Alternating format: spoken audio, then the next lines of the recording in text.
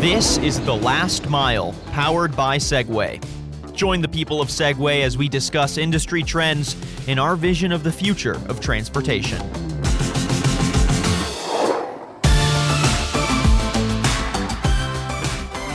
I'm your host, Sean Heath, and I'm about to have a conversation with the Vice President of Global Business Development for Segway, Tony Ho. Tony, how are you today? Very good. Yourself? I'm doing very well. Thanks for asking. So do me a favor.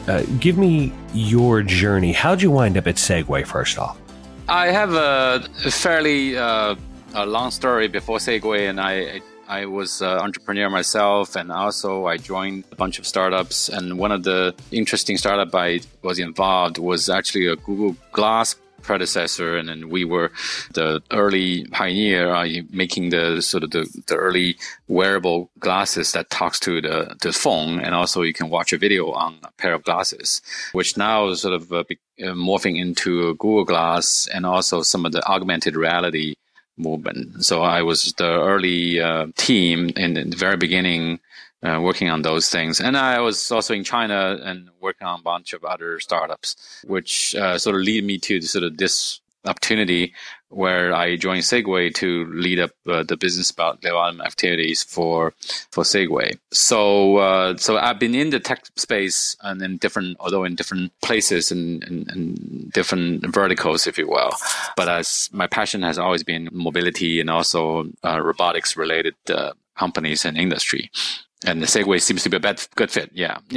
Being a vice president of business development, your primary focus, it seems to me, is to expand the usage of Segway. Is that too much of a simplification?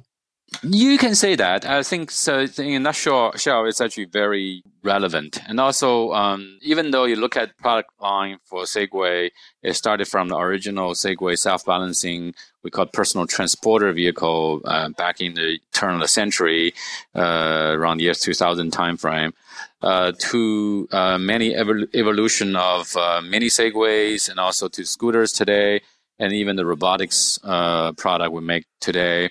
And some future really cool product.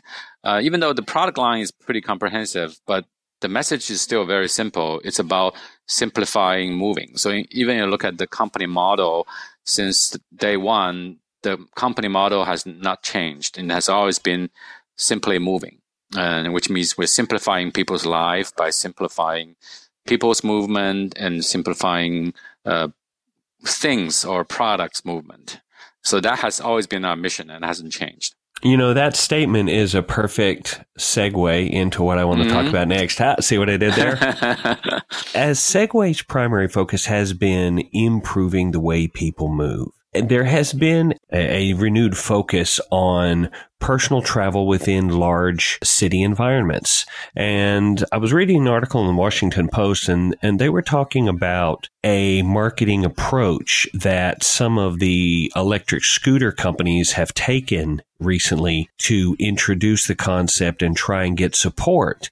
And the way that they have done that for these cities is they've gone into cities that don't specifically have regulations prohibiting electric scooter sharing. They deploy, say, 2,000 scooters into that city. It's more, they're operating more under, it's better to ask forgiveness than ask permission. And as someone whose job it is to help find ways to improve the way people move, I wonder how you feel about that tactic in trying to achieve that goal. We always liked the people who wants to try things new and also pushing the boundary in terms of innovation.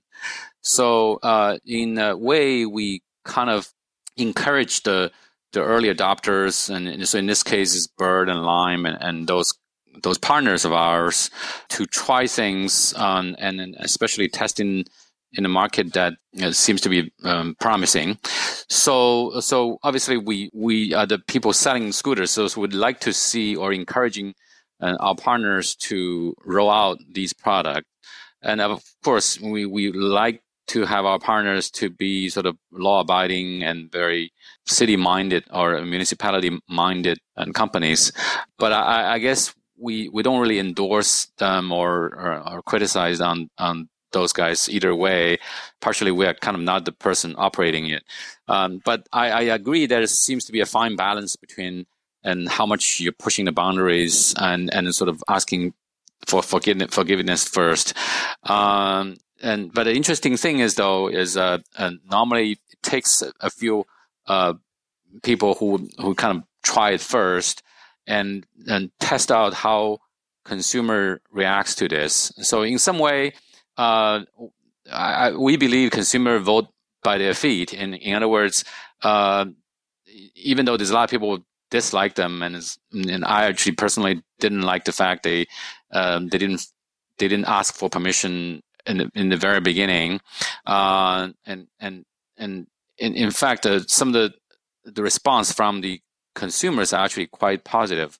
So if you look at that, I think the result might be mixed. So some people love it, some people hate it.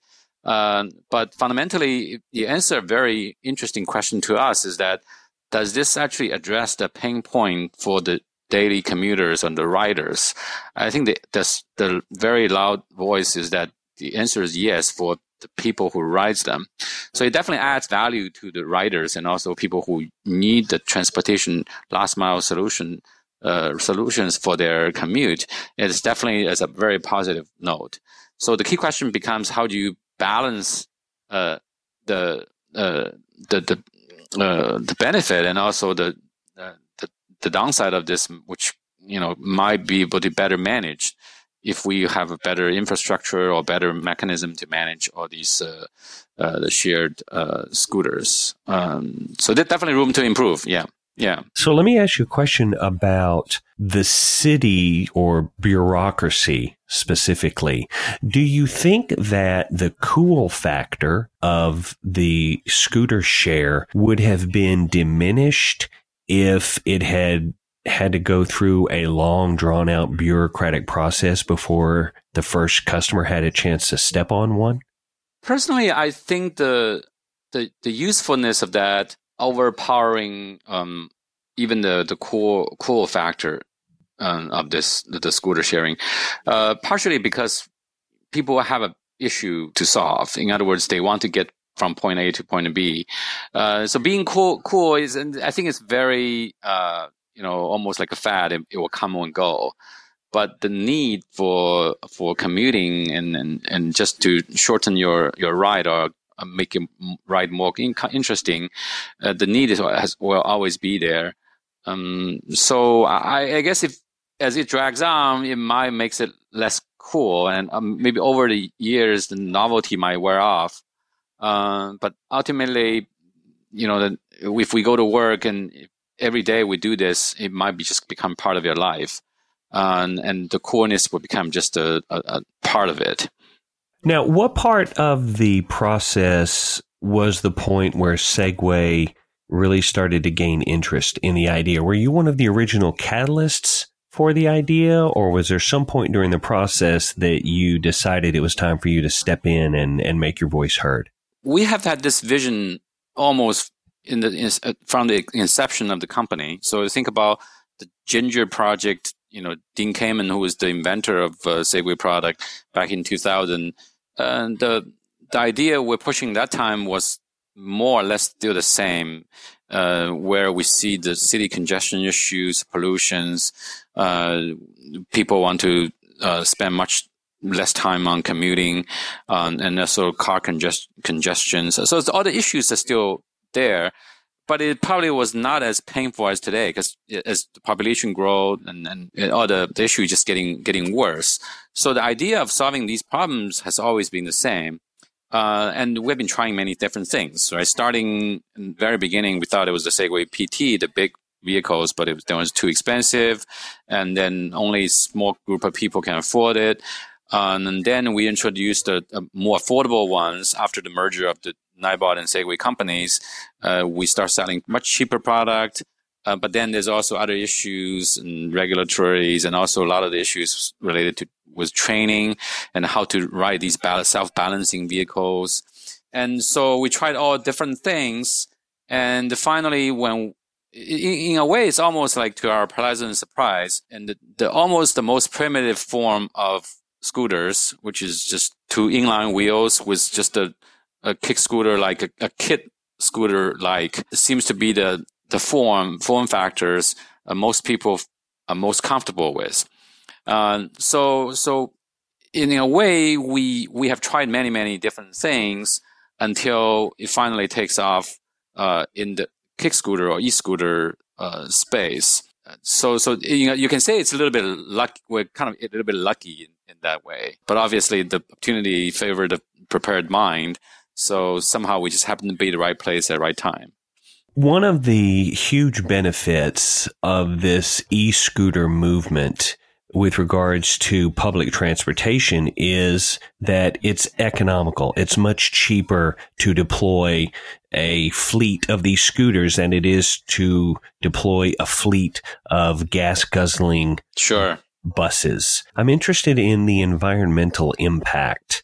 It has to be quite drastic, I would imagine, the improvement in or the reduction of the environmental impact with, say, 2,000 electric scooters versus 100 city buses. It has to be, the change has to be massive. Sure. It improved things from multiple dimensions. So one obvious one is that even though we see many EVs or electric vehicles become available to the market.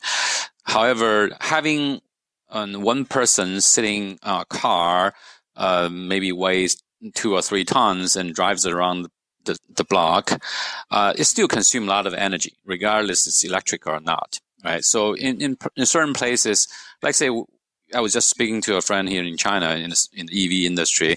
They were talking about a lot of the electricity is still generated in a less environmental friendly way, right? So the coal-fired the plant, there's still quite a bit of electric generation plant still use coal, right? So either way, even if you're using electricity to drive, but the net pollution generated by the EV cars more or less is still there. So the fundamental benefit of having these scooters is that you can, in order of magnitude, reduce the amount of electricity or energy consumed by the electric scooters. And some actually estimated is 10 times reduction in terms of getting point A to point B, especially in a crowded city. You actually consume much less energy. Period. Right. So if that's the case, you will have much better environmental impact. And then the other thing is in terms of the saving on the space and reduce of the congestions. And to think about what cities are doing now is they're taking away parking spot, right? Think about one space of a car, whether it's electric car or not, it occupies maybe, I want to say 20, 30 of these scooters you can pile up in that just spot.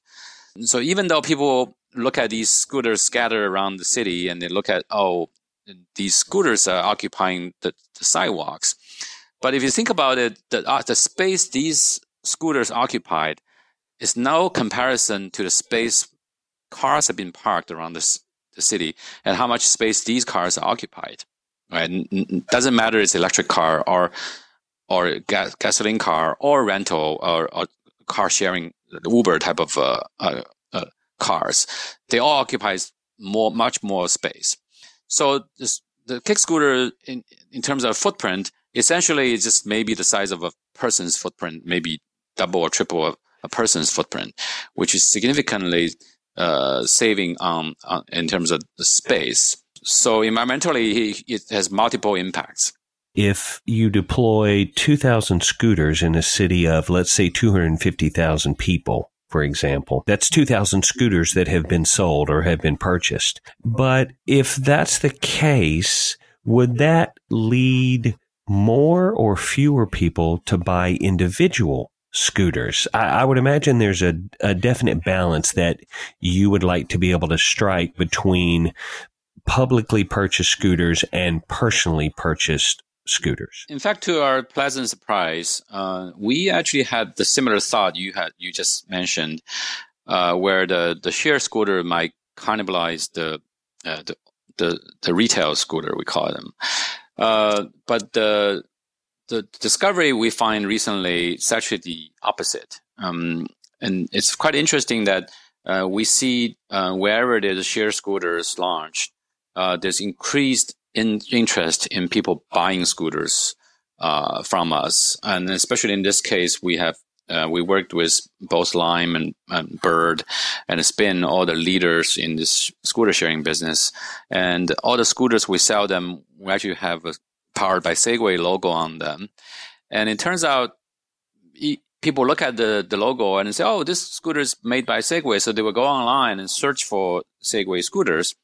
And so we see a huge spike in retail sales in Amazon, in local, wherever the launched city, we see a spike in interest who want to buy the device. And our explanation to that is that we figure it's interesting that a lot of people see this electric scooter as transportation almost the first time, even though everybody knows what that is. And especially, people grew up with kick scooters, even though it's man-powered, manual kick scooters as a toy. But they never thought that an electric scooter can become a transportation tool. So when they see the shared scooters become a possibility, they'll say, oh, this is very interesting. I could actually use this. If I bring one in my car, I can fold it, put it back in my trunk. I can get around in my car and I park and maybe even charging at the EV supercharger station. And I can go around and drive a scooter to my last destination. So all of a sudden it piques a lot of interest for people to buy. And you mentioned something very important before, is that the price point of these scooters now is become so affordable. It's really practically you could own multiple of them, right? Think about regular bicycles and not even expensive bicycles. We're talking about, $400, $300. You probably can get to a point of $300 if you go to Amazon for sale. Let's say $300, $400, $500 even. You can actually buy maybe multiple of them for your family, right? You can have a family of four, have 4 scooters. So they're very, very affordable, and they can be a Christmas present, right? So all these things become highly reachable and almost democratized for the mass market. So that's why we see our side, from supply side, we see a huge demand on both the retail side and also the shared scooter side. I guess it's a good problem for us to have. It is an excellent problem to have. More people having Segways I think is definitely a good idea. And on a perfectly unrelated side note, you mentioned scooters as gifts. My birthday's coming up soon. I mean, I just say that for no reason, just in case you wanted to know, and just in case you were curious. It's but that's ridiculous for me to say. But I just wanted you to know it is coming up. It has been a pleasure to get to. That's good to know. Yeah. It's been a pleasure to get to talk to you today. Today, I've had a conversation with the Vice President of Global Business Development for Segway, Tony Ho. Tony, thanks so much for taking the time today. This has been really cool.